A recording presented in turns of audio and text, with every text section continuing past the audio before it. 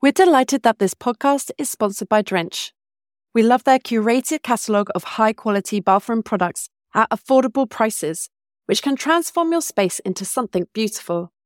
No matter how small the details may seem, Drench won't miss them. Use the code HOMENOTES10 for 10% off your first order. Welcome to Stories from Sight, the renovation podcast that digs a little deeper. I'm Amy Dornalic, and together with my co-host Jane Middlehurst, we peek behind the curtains of those Insta-worthy interiors to bring you the real processes people went through to make their dream homes a reality. This week we talked to Hannah, who is midway through renovating her thatched cottage in the countryside. We discussed the downsides of renovating an old property, the difficulty of finding contractors, and how she manages the logistics of DIY renovating around life and kids. So welcome, Hannah. Thank you so much for being with us today. And I wondered if you wanted to talk about the house you brought, what drew you to it, and your kind of vision. So we bought this house 2.5 years ago. It's a 400-year-old thatched cottage. And to be honest, it wasn't the thatch that attracted us to it. In fact, that's a bit of a nuisance. But it was mainly the space that we loved. We've gone a bit out of town. We were quite central before, and that's given us more space. We've got lots of potential for projects further down the line. And I think what we were attracted to was the space really more than anything. Amazing. And can you explain the renovation you've done? So we are halfway through. I know quite a lot of your guests have sort of finished, but we're definitely still in the middle of it, which I think also will probably change my perspective, because I think when you're out the other end, you're a bit more positive about it. But right now it's quite hard to be positive because it feels quite all consuming and overwhelming. But we're about halfway through and we've had to do all sorts of things. The house has been a bit of a surprise, I would guess. Maybe we were a bit naive because of the age of the house. Obviously it is very old, but there's just been loads of problems that we've uncovered. So we've been sort of fighting fires, I would say, for the last couple of years, rather than doing all the things that we had dreamed of when we moved here. But we've renovated 2 houses before and they were period houses as well, but I think they were just really well maintained. And so we had it quite easy with those houses. And then this one has not been. And maybe we were a bit naive going into it, thinking that it would be okay, but it hasn't been. Oh no. So how long have you been in the house and how far through are you? So we've been here 2.5 years and we're about 50% of the way through, I would say. I mean, there's lots of potential projects that we've not even started. There's a few outbuildings that we'd like to convert, but we're not thinking about those at the minute. So, I mean, of the actual house in itself, to get that finished, I'd say we're about halfway through. When you say there is quite a lot of firefighting, can you give us a couple of examples of what type of fires you had to put out? Okay, so when we first moved in, we believed the house was livable, and it was on the surface. But as we've lived here longer, everything's just started to break. So we did do a full survey, but unfortunately, when we moved in, we worked out that the boiler just wasn't working properly. It was an old Rayburn, and we had to replace that and get a more traditional boiler. We also had to replace loads of pumps and the oil tank.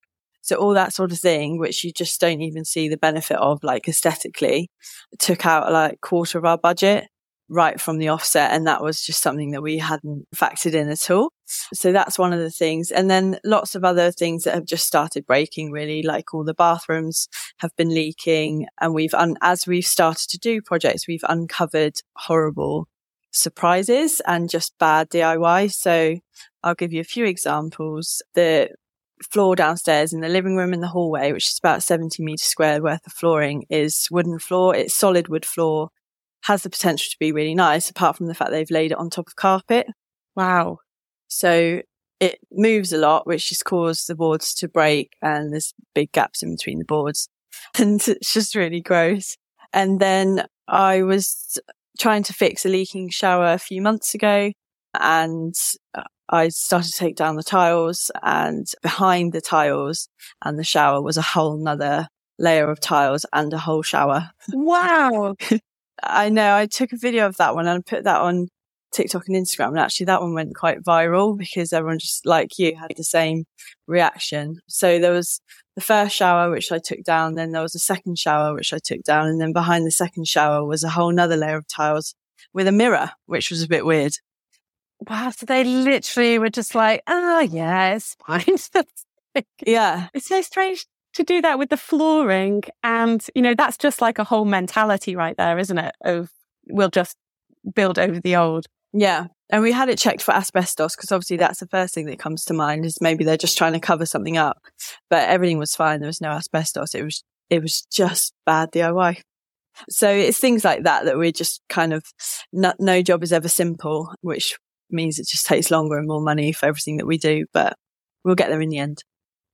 Can I ask you, because you said that you did 2 renovations before, did you get the bug from the first 2? And is that what kind of drew you to this one, that you were kind of in your stride type thing? So I think it's a bit necessity. Like, we live in a very expensive part of the country. So the only way we could get a house initially when we got on the ladder was to just buy something that was run down. And then as our family is growing, because we've got 3 small children as well, we've had to sort of upsize. And again, each time, the only way that we could sort of afford what we wanted was to buy something that needed improvement. And I think as well, we've moved every 2 years for the last 8 years. And I think it is quite addictive, renovating a property, earning money on it, and then being able to use that to do the next one. My husband's also completely addicted to Rightmove.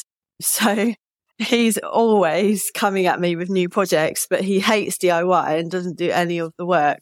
So yeah, that is a little bit, I guess we did kind of get the bug. And as our family grew, we just needed sort of more space. So that's how we've done it. But we're not moving now for a while. This house is definitely going to take a lot longer to finish. You know, you said you're 50%. What projects have you managed to complete in the house so far? As I said, we've replaced all the heating system and the water system. We've got about 60 original beams. And so we had those all sandblasted. That was a huge project, which we did right at the beginning because we had to empty the house again. And we were still finding sort of sand for months after. So we did that before we decorated anything. And then we've done the kitchen. We've decorated throughout. Most of the rooms have been decorated, but there's still finishing touches to do, like all the flooring needs doing. We've replastered some rooms. We're about to do 3 bathrooms. So that's our project for this year. We've got 3 bathrooms that need gutting and replacing. Because like I said, they're all leaking and barely usable. But yeah, that's what we've been doing. And we've done stuff in the garden. We've sort of renovated the summer house in the garden. So there's been odd bits here and there, but we haven't done anything structural yet. It's mainly just been trying to make it livable and bring it up to date and improve all the sort of things that we're finding as we do the jobs. It's kind of amazing to me to hear you speak about it, because when you look on Instagram, I mean, your house is so beautiful and it feels really complete. And so it's interesting to hear that you are feeling what everyone feels, which is just that kind of overwhelm, and just the effort that goes into renovating is a lot, isn't it? So it's interesting to hear the reality versus kind of Instagram, which is what the purpose of this podcast was. So yeah, it's quite interesting. Yeah, that is the way, isn't it, with Instagram, especially with Reels now. It's all just like quick reveals. You click your fingers and the room's transformed, which obviously we wish it all was like that, but it's not, is it? So I do share a lot on stories of like the reality behind the scenes. But yeah, if you were to look on my grid, and all my friends say that too, they're like, your house is never messy and it's beautiful. And I'm like, you haven't seen it recently. I'm like, you've got to bring your slippers because all the floors are up and there's rubble everywhere, and they just think it looks like it does on Instagram, which it never does. And that will be the same for everyone who shares on Instagram. It's never the same as it is on the grid. Yeah, it is a lovely grid though. So oh, thank you. I was just wondering, like sandblasting beams, you've got obviously quite a few very specific projects that are specific to your house, and they're not typical renovation jobs.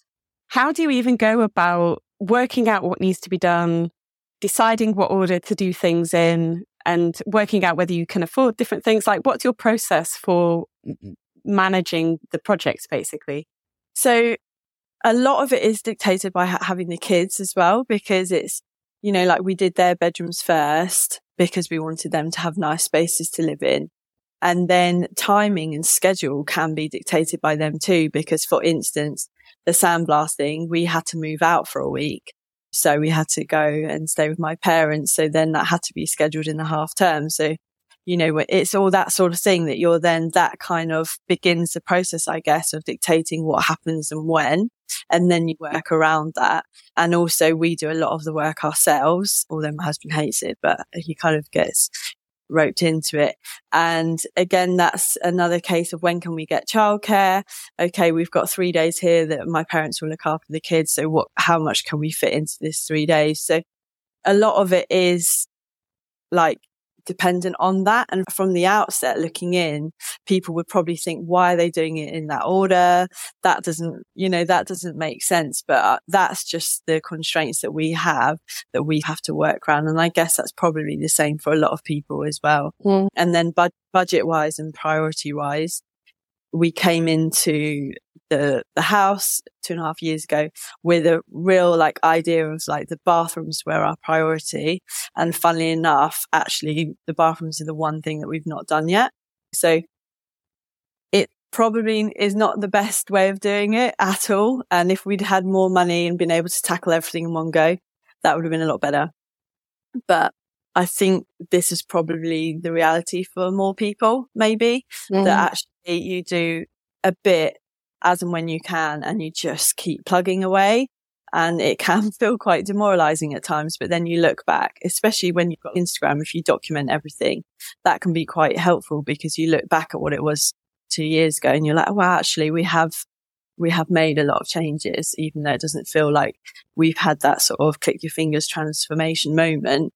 So yeah, there isn't a huge plan. And I think one of the things is that we've just had to hold lightly to it, because things change all the time. We were totally thinking that we were going to do really well out of remortgaging, and our house value has shot up, and we thought we'd get a good chunk of money to do the next phase. And then obviously the mortgage rates have come in, and we've just been completely screwed by that. So I think we're just constantly thinking on our feet and having to change plans and not hold on to anything too sort of tightly, because otherwise it would just get really depressing. So it's just a case of what can we do this week? Yeah. What can we do next week?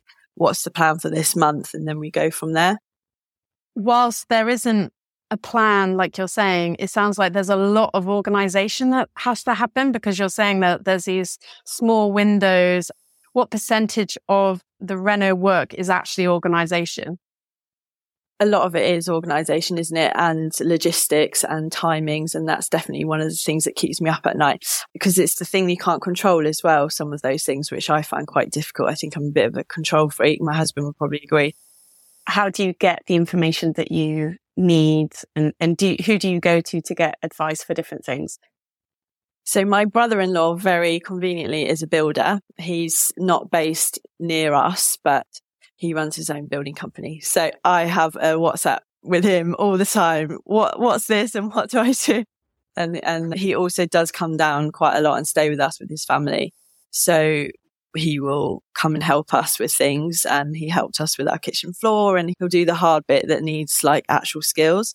And then he'll show us and set us up with what needs to be done thereafter. So that is really handy to have him sort of on speed dial. Apart from that, it's a case of, obviously we have done 2 houses before, so there is a certain base level of knowledge that I've got, and then it's just research. I'm constantly online, constantly just seeing what other people are doing, even if it's nothing to do with a project that I'm on at the moment. You're just constantly taking in, learning new things. And then if I come across a problem, it will be a case of, Google is your friend, and just doing lots of research. We're actually semi-detached, which a lot of people don't realise because of the layout of the house. You don't really notice it. But so our next door neighbours have obviously got a very similar house. So the sandblasting, that was something that, like you said before, we've never come across that before in any of our houses. So we had a long chat with them about it, and actually ended up using the person that they'd used for their house. So it's sort of just using all the connections that you can, isn't it? And using your community to help you work out the best way forward. But we won't tackle things like plumbing or anything like electric or anything, we won't do that ourselves. We'd always get someone in. That's really interesting. I think seeing as we've got you, and like you said, you're a little bit different because you're right in the middle of this process. What is the hardest thing for you right now? Because like you said, people reflect differently, but in the moment, what's your biggest struggle with all of this? I think, again, it's the things that are out of my control. So it's waiting on tradesmen to get back to you, waiting on quotes. It's that sort of thing where you don't have any control over. And also because of the kids as well, like they're young still. And it's just being wary of the fact that we have got 3 bathrooms that are building sites. Like we've got rubble and we've got unfinished floors and we've got things hanging off. And that is an extra pressure, because if it was just me and my husband, that wouldn't matter at all, would it? You can just leave your tools lying around and that's fine. Whereas it's always that thing of like, okay, actually, we just need to get this house a bit more livable now. And if it was within our control, it would have been done by now, but it's not. So I think that's the thing I find the hardest. And also just not knowing, like financially, I think not knowing how much things are going to cost. Like there are some things that you can budget for, but there are some things that just happen that are unexpected. And so that is always a concern as well. And I think that's a bit why we try and take on one project at a time so that we can then reevaluate. We've not got the budget to just do the whole thing. When we first spoke, you were talking about the struggle with trades and the kind of age of your building. Could you talk a bit about that? Yeah, because the house is really old and obviously it's got a thatched roof. It's very obviously just old and quirky. So we get a lot of tradesmen who turn up, and I am sure, or maybe it's just me and they think, gosh, you look like a piece of work. I don't know, but they just turn up. They have a quick look around and they're just like, nah. And they're like rushing out the door as quick as they can, and we never hear from them again. To be fair, I totally get it, because this house is a nightmare and everything that we've done has been really tricky and has uncovered all sorts of issues. So they are right in running away, but it makes it really hard to book someone who's willing to do the job, because they're all really busy at the moment. And so why would they come and work here when they could just do a really easy job down the road in like a sort of regular 1930s house that might not have as many issues? So yeah, we do have a problem with booking tradesmen, but I think that's quite universal. And that sometimes we wonder if, because the house is quite large, whether they think we've got loads of money, so that they just either put the price up because they think we could afford it, or they just put the price up because they don't want the job. Either or, we do struggle to get tradesmen in. So has that forced you to take more DIY jobs that maybe if you could get a tradesman in, you would pay for someone to do it, but has it forced you to do jobs that you wouldn't otherwise do? A bit, yeah, because I just can't be bothered to wait for them. Like, I'm not very patient. I just want to get stuff done. So yes, definitely we have done more ourselves, because like everyone knows, that's half a job in itself, isn't it? Arranging all the logistics of having tradesmen come round and they don't turn up sometimes, or they, and I mean, I get it. Like I said, my brother-in-law's a builder, so I do get that they also get loads of people wasting their time. So we do a lot ourselves, and then also we rely on family members a bit, and like we'll still pay them. Obviously, we'll pay them their normal rate, but at least they're not going to mess you around. And so that is, I think, what we have sort of tended to fall back on, rather than waiting for people that we don't know. And in terms of your budget, you were saying that it's difficult because you're doing it over such a long period of time. Like, how are you approaching it? Yeah, I'd love to tell you that we had a budget, but we just don't.